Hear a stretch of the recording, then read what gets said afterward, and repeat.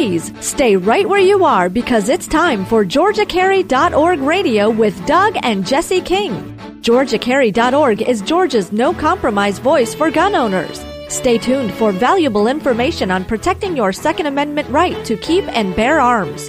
And now, your host for GeorgiaCarry.org Radio, Doug and Jesse King.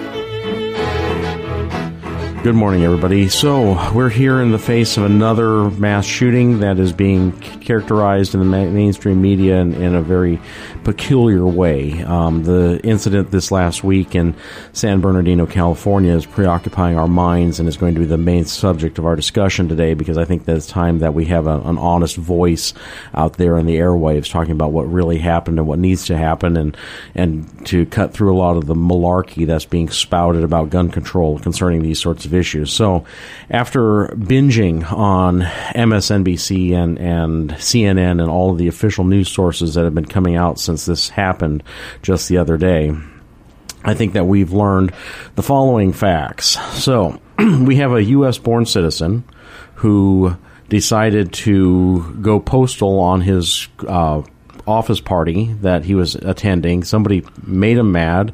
He turned around and went home. His name at the beginning was not being released, but he went by the nickname NRA Jimmy. And when he attacked the place, it was a homicidal workplace violence incident that ended up with 14 people being dead, that this would never have happened if only he lived in a country that had common sense gun laws preventing people from purchasing AR-15s or massive truckloads of ammunition. I think you mean he was a foreign-born, naturalized citizen, wasn't he? No, he was a U.S. citizen. His parents came over from Iran in the 80s when they were like 18, and they met here, and then he was born here. Well, it's been proven that he has ties to ISIS.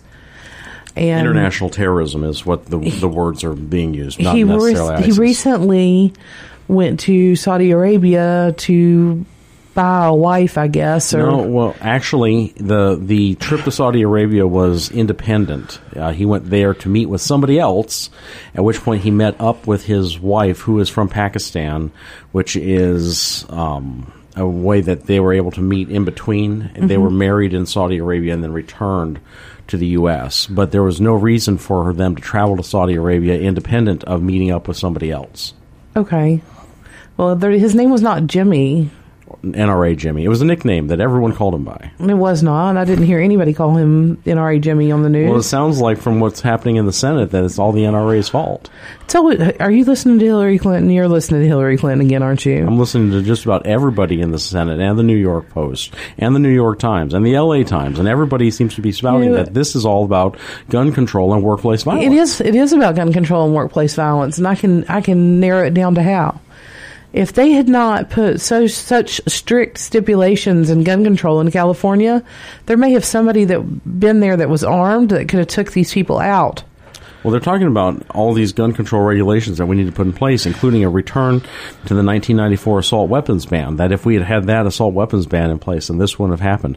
But this happened in California, where there's already crazy bans on guns. Well, California, you're not allowed to have an AR-15. You cannot purchase ammunition without signing up on a registry so that they can track how much ammunition that you have. This guy had what's being called a massive amount of ammunition. I mean, this is no more ammunition than I think than half of the Georgia Carry members have in their garages.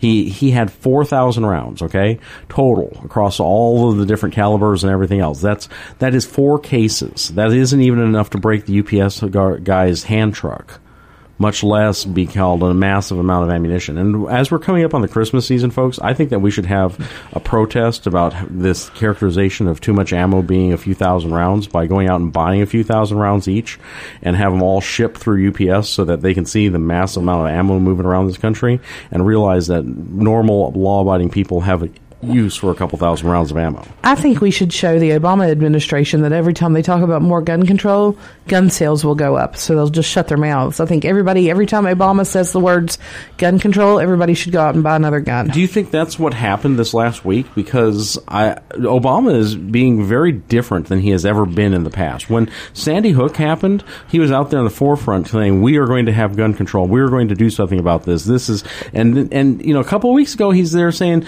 the one thing I wish I could do in my last year is to have meaningful gun legislation go through. But it wasn't we are going to do this. I have a phone and I have a pen and I will get it done. It was much more of this, I wish I could do it. And then you listen to him on, what was it, Thursday, I think, that he gave his speech from the Blue Room. And he's like, well, we don't really know what happened. It could be terrorism. It might be workplace violence. We're going to wait till we get all the facts. But in the end, we as a nation have to decide whether or not we want to do something. I know. And it wasn't the push. It wasn't like, I am the leader and it's time for us to do something about this. It was like, well, maybe they'll want to do something. I just don't know. I know what to do about it. Well, we ban the flag. Ban the flag. Yeah, every time there's a shooting, let's ban a flag or put one up on our Facebook pages. That's crazy. Yeah. I mean, we are living in a day and age where this seems to be happening very frequently. And I was looking at it. Why is it happening so much more frequently during this administration than any other administration ever? Well, there's a couple of things that are converging here, and this is going to take some time to talk through. And I know we got the whole show, so I don't want to just jump into every aspect. But there's three things that I think are happening that are causing more attention to be drawn to this. One, you have an agenda that is trying to eliminate the personal freedom to protect yourself and make you dependent on the government. That agenda is going to highlight issues like these in order to make people afraid and through their fear to call out for government for help. Second, we have misreporting. There's a story floating around. I even heard Herman Cain talking about there's been more mass shootings this year than there were days in the year, and it's just sad. And Cain was saying, he's pro Second Amendment, but this still is just sad. Well, you know what the truth is that's just not the facts. The facts are the people who are reporting 355 mass shootings in the U.S. are including shootings that have absolutely nothing to do with mass terrorism, attacks from other countries, or anything that we would conclude to be this kind of terroristic, mass shooting, horrible event. They included anything where 4 or more people were shot. And this includes gang violence between gangs. This includes home invasions. This includes even armed robberies, even an incident. And when they say people being shot, they include the perpetrator. So you have 3 armed perpetrators go into the home, shoot a homeowner, and he kills the 3 people who attacked him. That's a mass shooting, according to these statistics. There is even an incident where 2 kids with BB guns shot 6 people. No injuries reported, but it was enough to trigger a police investigation because the kids were shooting at people with BB guns, and that was a mass shooting that's reported in the 355. This was all done by Ben Swan here in Atlanta, and I think that he did a fantastic job of reporting it. I put it up on our Facebook page for people to go read the original report because he did a wonderful job in exposing the outright lies of what is these 355 mass shootings. Finally, we've got not only an administration that's trying to push an agenda, and we have a media that's trying to push an agenda, but we actually have had a substantive change in the way that America works. Because while gun ownership is up, and some states are allowing more and more carry, as we see carry becoming advanced in many states, we see more and more gun-free zones erected. And every time that one of these shootings happens, it happens in a gun-free zone. We have designated soft targets for people to attack, whereas before there may have been fewer people carrying, but you had absolutely no idea where they were. Now you can be absolutely sure that there are no cops carrying in these gun-free zones because they're prohibited. Everyone's prohibited. And as you walk into this government building, unless you're their personal federal marshal or their security team, a police officer from the department has to check their gun before they go in. So on top of the fact that California's gun laws are terribly restrictive, we can almost bank on the fact that building, being what it was, a social services type building, was a gun-free zone. It was. And you know that there was a lady that saw them carrying guns in days before. What I read was that a neighbor had saw people congregating in their yard, massive shipments of ammo coming in, massive being apparently these 4 cases, shipments of ammo coming to their door, and there was enough to raise some suspicion, especially when they started to do something with pipe bombs. You remember that there were 4 pipe bombs found at the scene, and then there were 12 found in their garage. So they were manufacturing improvised explosive devices, and there was some something that this neighbor noticed of them making bombs and getting material in that could be used in an attack. No, but they refused to make a statement. Let's compare this to a workplace shooting. We're going to compare this to the post office killer, okay? Mm-hmm. So he gets mad at work, he goes postal, he goes home, gets a gun, comes back, shoots a bunch of people. Because they can't defend themselves. Because they can't defend themselves. The guy up here in Kennesaw at FedEx gets upset, goes home, gets a gun, comes back, shoots a bunch of people, and then in the end shoots himself. Okay? Mental illness, very clear. This is very clear mental illness. But there was not any really premeditation. It's not serious premeditation with most of these workplace violence incidents. Somebody snaps. Mm-hmm. When they're making pipe bombs, this is a level of premeditation that shows that it's terror. Well, I'm going to argue with you there because I don't think that this is a terrorism incident. I do. Oh, there's one other thing I wanted to throw in my spiel. The fact that Al-Qaeda took responsibility for it. Well, not Al-Qaeda, ISIS. ISIS hasn't taken responsibility for it, but they have praised the action. There's a slight difference. And I think that they are afraid to take responsibility for it because they know that we have a high likelihood of either becoming involved or impeaching the president and then becoming involved. I don't think our president is involved with them. Well, in the end, it doesn't matter. The majority of Iraqis believe that the U.S. is funding ISIS at this point. Folks, we're at a commercial break. We'll be right back.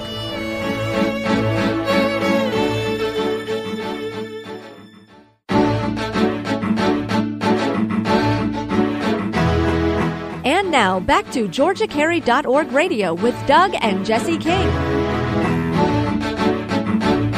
Well, thank you for sticking around, folks. As we come back from the break, we were discussing, just as we had to cut, whether or not this is really terrorism. And, in a broader sense, I guess, we have moved from a point in this country of starting to call every sort of violent act that is designed with a political means behind it terrorism. But this is not terrorism, all right? Let's think about what terrorism is. Terrorism is when a group uses violent means to disrupt people's normal activities to make them afraid to continue in their normal course of business, thereby causing an economic disruption and influencing a vast number of people with a smaller act. I think that there are people in that town that are afraid to have their office Christmas party right now. There may be. There may be. But what this is guerrilla warfare. This is where you have small groups of isolated cells that act independently to attack infrastructure in such a way that they are driving. It's used as a feint and delay tactic. When you attack a building like this, you see response times. You see how things are deployed. You see how people work. The next cell then improves their attack pattern. And once they've got their attack pattern built up to where they know how to do things and be able to escape, and you saw that they were trying to escape. This was not a suicide bombing, as is normal with terrorism. They were not announcing their political agenda online, as is normal with terrorism. They were not having a suicide YouTube video that was played afterwards. They did bring GoPro cameras. Why would they bring GoPro cameras? They wanted to watch it later. They wanted to be able to review what happened, to watch response times, and to be able to evaluate how to do it better the next time. To disseminate that information through a network to other cells in a guerrilla network in order to be able to improve their tactics. This is not terrorism. This is straight-out war. And this needs to be addressed in a different way. That may be why the president is acting so quiet about it, why he is so withdrawn. If this was a terrorist attack, it would be something that we would be capable of handling in our traditional way of dealing with terrorism that we've built up over the last 12 years. But this is fundamentally different. This is a new stage in the war that we are in, and this is where it's becoming much, much more like the warfare described by Mao Zedong and Che Guevara in guerrilla warfare and attacking targets and evaluating the response time. It seems like our president is very unwilling to even admit that it's terrorism when it's terrorism. So I don't know why you're getting some big signal out of him not responding yet. Well, but really, he has responded. He said we need more gun control. the response that he had this time was different from the responses that I've seen after. He looked like a little kid that got caught with his hand in the cookie jar this time. He looked very defeated. He looked the same way he looked after the Paris attacks, very defeated, that this is not working the way it's supposed to.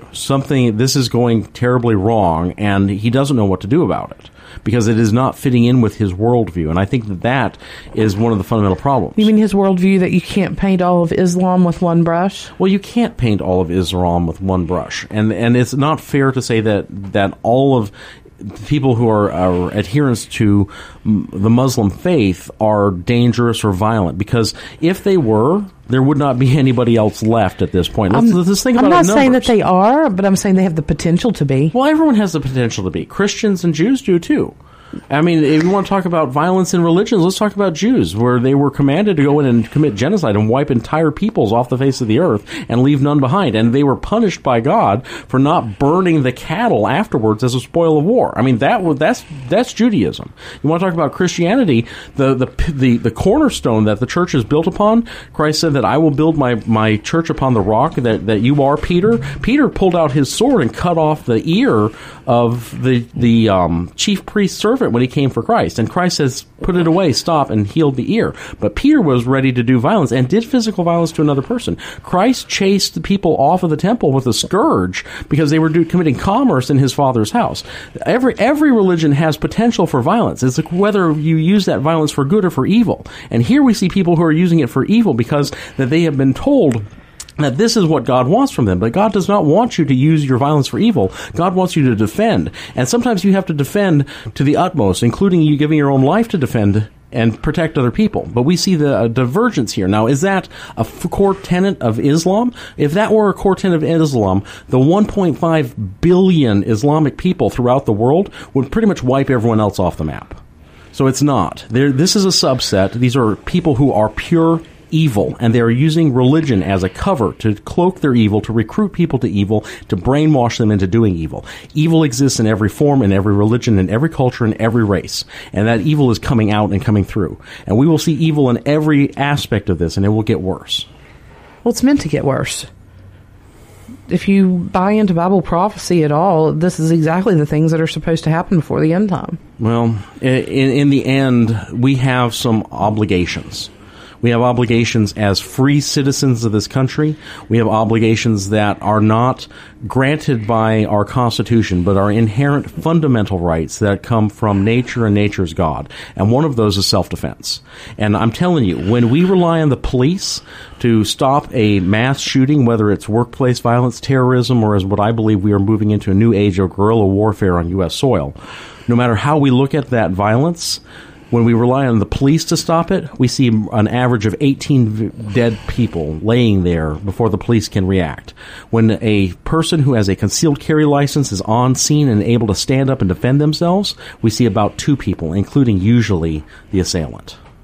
Those are startling numbers. And that's the reason I go carry everywhere I go. Well, we have seen across the nation, law enforcement calling on people to start carrying. If you're allowed to carry, if it's legal for you to carry every day, carry everywhere you go, because there is no safe place left.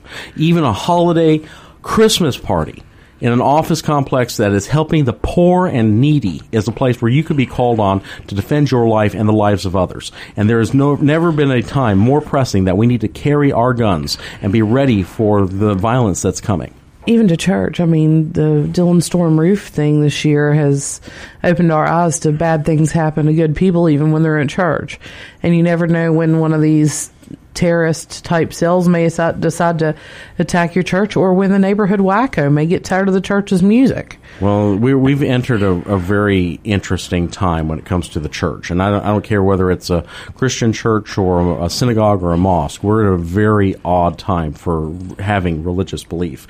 We look at the New York Post this week saying God isn't helping this situation when all of the Republican presidential candidates came forward and said, we're praying for the victims, may God have mercy on the victims, let's pray for the families. And then here comes this New York newspaper and it says, God isn't doing anything about this. It's time to actually enact legislation that'll make a change. Well, there used to be a time in this country, and it was not that long ago. It was within our lifetimes, and certainly within the lifetime of our parents, when if you did not believe in at least a higher power, you were not fit for office. And I know that Obama will say that we've never had religious litmus tests, but the truth is that it wasn't a litmus test that you adhere to a certain denomination or faith, but it was a test that you had faith. Because how could you be a person to lead a great people? And that's where we are. We are talking about people to lead a great nation. How could you be that person without faith? And now it is not only is seen as not a non-requirement, but it's literally seen as a detraction, that you are somehow inferior, that you are, living in la-la land if you have faith and believe that God can change things. And this is sad. I mean, we've gotten to a place where this is just absolutely sad. And if I have faith and believe that my prayers for this nation or for its leaders, even the leaders I don't like, will make a difference, who is the New York newspaper that came out and attacked my faith? And there's attacks on faith in every corner right now. And there will be more shootings in churches, mosques, and synagogues. And you're going to see a backlash. There may be a backlash against mosques at this point from people who are angry about the complete denial and cover-up that's going on concerning this act of warfare. And then that will be seen as like the beginning of the end, that we need to curtail the angry, bitter clingers from being able to defend themselves, because there was another one who shot up a mosque, or heaven forbid a synagogue or something else. I mean, this back in the 80s this happened. There was a synagogue that was running a daycare that got shot up in California. It was one of the first ones that was nationwide that happened, and that got a lot of the laws put in place that has set up the environment that allowed San Bernardino to transpire. I still disagree with this being guerrilla warfare just because of the fact that there was bombs involved. They put bombs in the building. It's not the bombs that make it guerrilla warfare. It's the tactics. If this were terrorism, there would need to be an aspect to spread terror throughout the populace. This would be something more. You would want to inspire that this will happen again, right? Because that will impact the economic activity. Terrorism works on changing social and economic activity.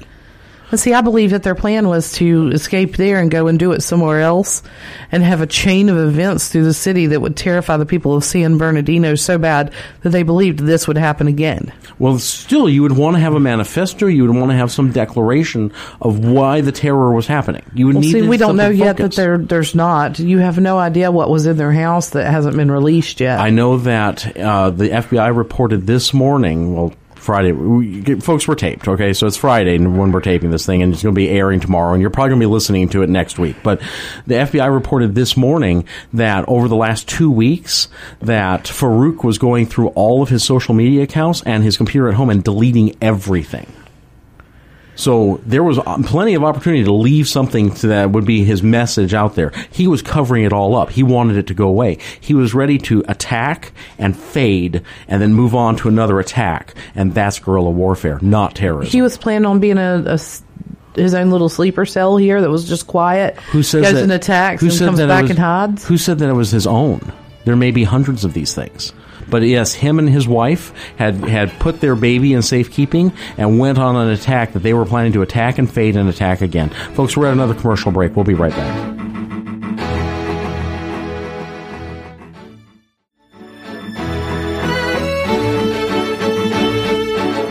And now, back to GeorgiaCarry.org Radio with Doug and Jesse King. Welcome back, everybody. When we were taking the break, we were finishing up our discussion on whether or not this is truly terrorism and how you define terrorism. And in the end, it doesn't really matter to the 14 people who died and the 21 people who were shot. But there was another interesting fact that came out just today that I thought really was strange. We know that Farouk and his wife were devout Muslims, that they attended a mosque in their city regularly and were very religious. One of the people who was shot at the medical center was another adherent who went to the same mosque and who knew them. And he knew who she was when he shot her. Well, they said that he had cross words with someone at the party because he worked there. So he had cross words with somebody at the party and left and went home and came back in tactical gear with guns with his wife. That again, it feeds into the narrative. And the narrative is all controlling in these things. This feeds into the narrative that it was just a random piece of workplace violence, when obviously it was not. I would want to know who the person who had crosswords were and what the crosswords were at this point, because I don't believe that. Just straight up. I've heard that reported over and over and over. I simply don't believe it until someone is on camera saying, these are the words that he said, and I saw him get angry and walk off. Because I think that this was well planned. I think he was there. I think he waited for a certain opportunity when everybody would be in the same spot. He was at the party to make sure that it was going on as planned. He went home. They executed their plan. They came back and they shot him up while they were doing the big group photo when everyone was together and not prepared to run or do anything else. This was extremely well planned and executed. And the fact that they had loose ammunition that was not in magazines denotes the idea that they were going to hit, fade, reload, regroup, and then hit again. Maybe not even in the same day. Right. What I don't understand is why did they come back out? You know, they evaded the police for hours. And then it was like 2 hours later or 4 hours later, they found them 2 miles away. 2 miles is as far as you can get in 4 hours. Like with the kind of helicopter coverage and everything else, maybe they ditched into some place where the helicopters couldn't see them, and they thought that they could make a cleaner escape at a later point. So here's breaking news on CNN.com, and it says, investigators believe San Bernardino female attacker Tashfeen Malik pledged allegiance to ISIS leader, U.S. officials tell CNN. There we go. Now, is ISIS operating generally as a terror group, or are they operating as a military group? They're mostly a military group, but they sure do their own brand of terror and beheading Christians and journalists. Well, the way that they're doing that is systematic, and they're operating as a quasi-government. The attacks on Paris were definitely terror. Paris was terror to drive and change social direction. I think that this is something much bigger, and this is just the start of something that we're going to start to see happen. Tip of the iceberg. Yeah, it is an iceberg, and it's kind of interesting that it's happening just before we're starting to take the refugees in instead of just after. It's almost like a message is being sent that we were here. I think they're trying to tell us not to take the refugees in. It might be, but there's a message being sent here that we're here, and it's bigger than this, and there's nothing at this point you can do to stop it. I think that ISIS does not want us to have those refugees here. I think they want them there where they can control them. I mean, that's the whole point, was to dominate and control those people in that area. Yeah. So if we're taking them in... That's definitely a change of position for you over the last couple of weeks. So apparently yesterday, Obama said that the U.S. was safe against ISIS attack. So I wish he would quit saying things. This word he keeps using, I do not think it means what he think it means. We have ISIS contained. Paris goes down. Well, the U.S. is safe. The U.S. gets attacked. I wish he would go and say, we're in horrible danger of being wiped off the map. Then maybe we wouldn't have any trouble for a while. Just to spite him, they'd let us go. It says, President Barack Obama said in the interview that aired Thursday, that would be yesterday, that he is confident the U.S. is safe from Paris-style attack from ISIS and that American law enforcement is well equipped to protect the nation during the holidays. Is he smoking crack? This has become one of the things that is driving me nuts. This has become a justification for the militarization of our police force. There are people who are all over Facebook as they used that MRAP to chase down the suspects and run them off the road. They're like, see, this is why the police need armored vehicles. This is why the police need, assault weapons and heavy artillery. In the 60s and 70s, didn't they just call in the National Guard? If they had something that big. I mean, during the Boston Marathon, they called in the National Guard along with some other stuff. They had every police officer in the whole area up there searching for those bombers, yeah. They had a bomb less sophisticated than a pipe bomb that did major damage. we're looking at some really scary stuff that's coming up, and we need to start taking account of our personal security. You know, I gave the statistics the other segment about how 18 die when we wait for the police, and how, you know, so few die when there's someone who's ready and willing to stand in the gap. But let's take a second and talk about the response time here.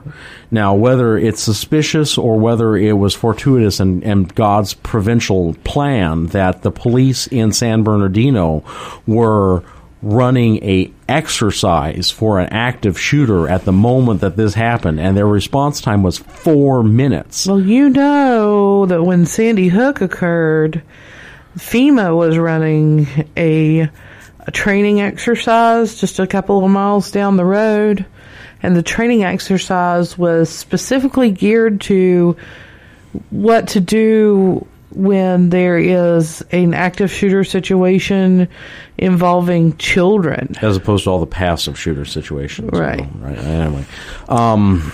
So, you know, that kind of makes you wonder how much of this is legit and how much is staged. The response to Sandy Hook was clearly used for political gain, and so that feeds into the theory that, you know, maybe this was staged. The response to this is working against all of the political gain that the people in power could ever possibly want. It seems to be the absolute last thing the president wanted to see happen, because it's undermining his ability to do what he wanted to do and the narrative he wanted to have. And there's absolutely no motion by the Congress to change anything as far as it comes to gun laws right now, which is surprising and encouraging that the Republicans are actually kind of doing the right thing. Well, you know, the president is now threatening to sign executive orders because Congress and Senate won't cooperate with him. Do you know why he has not signed an executive order till now? Because he can't. If he signs an executive order, he can't do what he needs to do. And so he makes noises about it, but if it was feasible in any way at all feasible, he would have done it a year ago. And he can't. If he tries that on gun control issues, they'll impeach him, won't they? They may not impeach him, but you might get wholesale civil disobedience across the entire country, people just ignoring it and suing and fighting it and turning it into a quagmire. And it would not do any good for him. And that's why. That's why you don't see this. And remember, the president just authorized the sale of 1911s through the CMP, which we're kind of working on getting someone in to talk about that in a week or two to see, you know, what the time frame is going to be. So the president ends up doing what's pragmatic, and he's a lame duck, and he's in his last year, and he can do a lot of things, but he can't make things up out of whole cloth, and he knows it. And the backlash he got over his last executive order, I think, has frightened him to the point where he's not willing to do anything even bigger. If he had gotten away with the last one free and clear, he might be willing to try for that new brass ring. But the man seems to be cowed and not willing to take any sort of steps at all. I am very disturbed by the fact that our leader of this country is not willing to do what's right for the people of this country in protecting them. It seems like a president's first priority is his people, and you don't see the president of Jordan tucking his tail. Yeah, there's another example of all Muslims are bad. Let's talk about the king. What's his last name? King Assad. Assad of Jordan. His name? I don't know. Assad is in Iraq or Syria. I can't remember, but he's got a smoking hot wife. Like, this woman is beautiful. And I wish I looked like her. He's a fighter pilot, and he's just declared that he would attack ISIS, and he's been leading attacks out of Jordan. He's really been carrying the brunt of it. And he called on all of the Muslim nations around him to wipe ISIS off the map as a blight on their community. I mean, come on. And you don't see ISIS attacking Jordan. Well, they have. Have they? Yeah, but maybe I missed that in the news. It doesn't get reported because people on this side of the pond just don't care. I mean, if it's in the Middle East, it's all a bunch of who cares, unless it's Israel, and then a certain segment of us get to care in a whole lot, but a lot of people don't even care about that. And, you know, we've got Republicans talking about cutting aid to Israel, and, you know, I understand the philosophy that, hey, we need to take care of our own first. And when you're running $19 trillion in debt, that maybe we need to not worry about financing other countries' militaries. But when you have an ally in the region that's completely been destabilized by our disastrous and idiotic foreign policy, turning our back on our last ally there makes about as much sense as shooting ourselves in the leg on a bear hunt. Fun times. Well, we're coming up on the last commercial break, folks. Tune back in. We will be right back in just a second.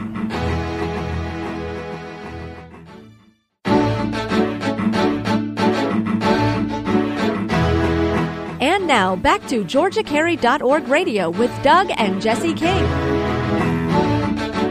Folks, when we took our break, we were starting to talk about funding and how we, want to keep our allies in the region, especially in the Middle East, our allies, and so that they're not overrun.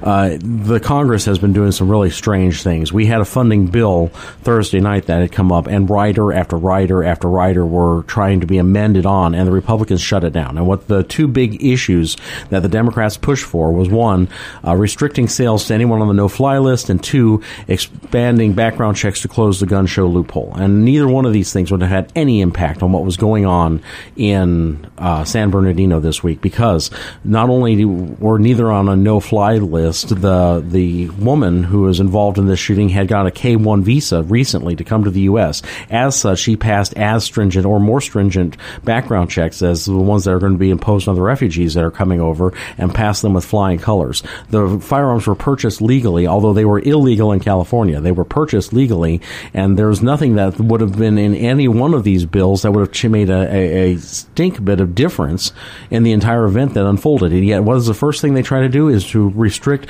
lawful gun owners' ability to purchase firearms to defend themselves, not to restrict the terrorists, not to restrict insurgents, not to restrict bad guys, but to restrict lawful gun owners, because they want to increase our dependence on the government in every aspect of our lives and make us live in fear. And we are seeing a huge uptick. Do you know what the number one growth industry in classes and teaching is this fall? Do you think it's the new tax code? Do you think it has things to do with Obamacare? Self-defense classes? The number one corporate class that is being sought for this Christmas season to teach their employees is what to do in an active shooter situation. And the mantra that is being taught in all of these classes is run away, hide, and if nothing else, fight back.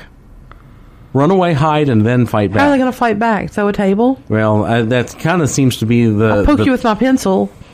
Why run away? Why hide? Why not just fight? And see, these companies need to, instead of invested in what to do in an active shooter situation, take everyone who can legally own a firearm and put them through a firearms training class and put firearms under the desks where they can be released in an emergency and fight back. Well, I'm going to call for something now that's going to make me enemies on every side of the aisle. All right, you ready for this? Mm-hmm. It's time for mandatory training in Georgia. We need to have mandatory training. We do not need to have mandatory training when you go to get a gun permit. We need to have mandatory training in your senior year of high school. You should not be allowed to graduate high school unless you know how to properly operate, clean, and maintain a firearm. And then at that point, we can start talking about how we're going to do licensing in a broader aspect to get more people licensed. It must be mandatory. It must be every single high school graduate from this point on needs to know how to use a firearm. This is no different than what happens in Israel. Israel has been under attack since its inception in 1948. They have had nothing but terrorist and military operations against them from their beginning, and their solution was every person learns how to use a firearm. Their answer was to conscript everyone into the military. We do not need to conscript everyone into the military because we already have a system in place of government forced education where everyone has to meet certain standards. And one of these standards from this point on, if we are going to have a safe nation that where we can be confident and we do not have to worry about what's going to happen in the future, is that every single child who graduates from high school must know how to defend themselves, must know how to operate a firearm, clean it, and maintain it. And this must be done. This would make a big difference in teenage-involved accidental shootings. It'd make a big difference in the entire world. And it's time for people to realize that if we're going to have government-mandated education, let's mandate some education that's going to make a difference in our safety, security, and the way that free people work. Government will hate this idea because government does not want people to be free, but this will encourage freedom. It inspires independence. And honestly, when you're 17 and 18 graduating from high school, it's way too late. It should be done earlier. But I understand that there are some concerns and that people will take time to warm up to the idea that that we can have firearms education in 6th grade like we had in the 50s when there were no mass shootings, when you could order a firearm through the mail and there was no question about a background check, and when there was nobody going into schools and doing this. Because if you went into a school and do this, you would have been drop dead right on the spot because people were taking care of their own personal responsibility and freedom. You know, I was talking to my dad while he was here over the Thanksgiving break about firearms in schools, and he was talking about how when he was in high school, they would carry their guns to school in the back of the truck behind the seat and go in and go to school and then go hunting after school. And he said, but now they would be arrested, expelled, prosecuted, and all kinds of stuff. The movie Red Dawn back from 1982, there was an attack at a school and the high schoolers were running out to their cars and jumping in their cars, and they had hunting rifles in the backseat and they were returning fire and escaping. I mean, there was a different culture, and we need to return to a culture of safety. You want to talk about making yourself safe? Mr. Obama wants to talk about let's do something that's going to curtail some, if not, even though not all, but some of these mass shootings.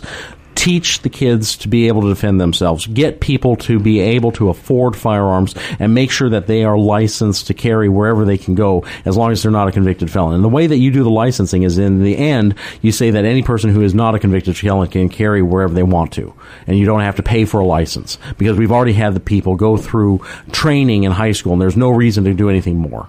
And the way you make a difference is by joining GeorgiaCarry.org. For $20 a year, you can make a difference, and you can be informed when it's time to call legislators and tell them that certain laws need to be passed and certain laws need to be changed and certain laws don't need to be passed. Get a voice, because you can be a part of a group that's 10,000 members strong that talks to legislature. The way you become a member is to go to GeorgiaCarry.org and sign up. Under membership tab on the left-hand side, you can use a credit card to pay, or you can go to any of our local chapter meetings.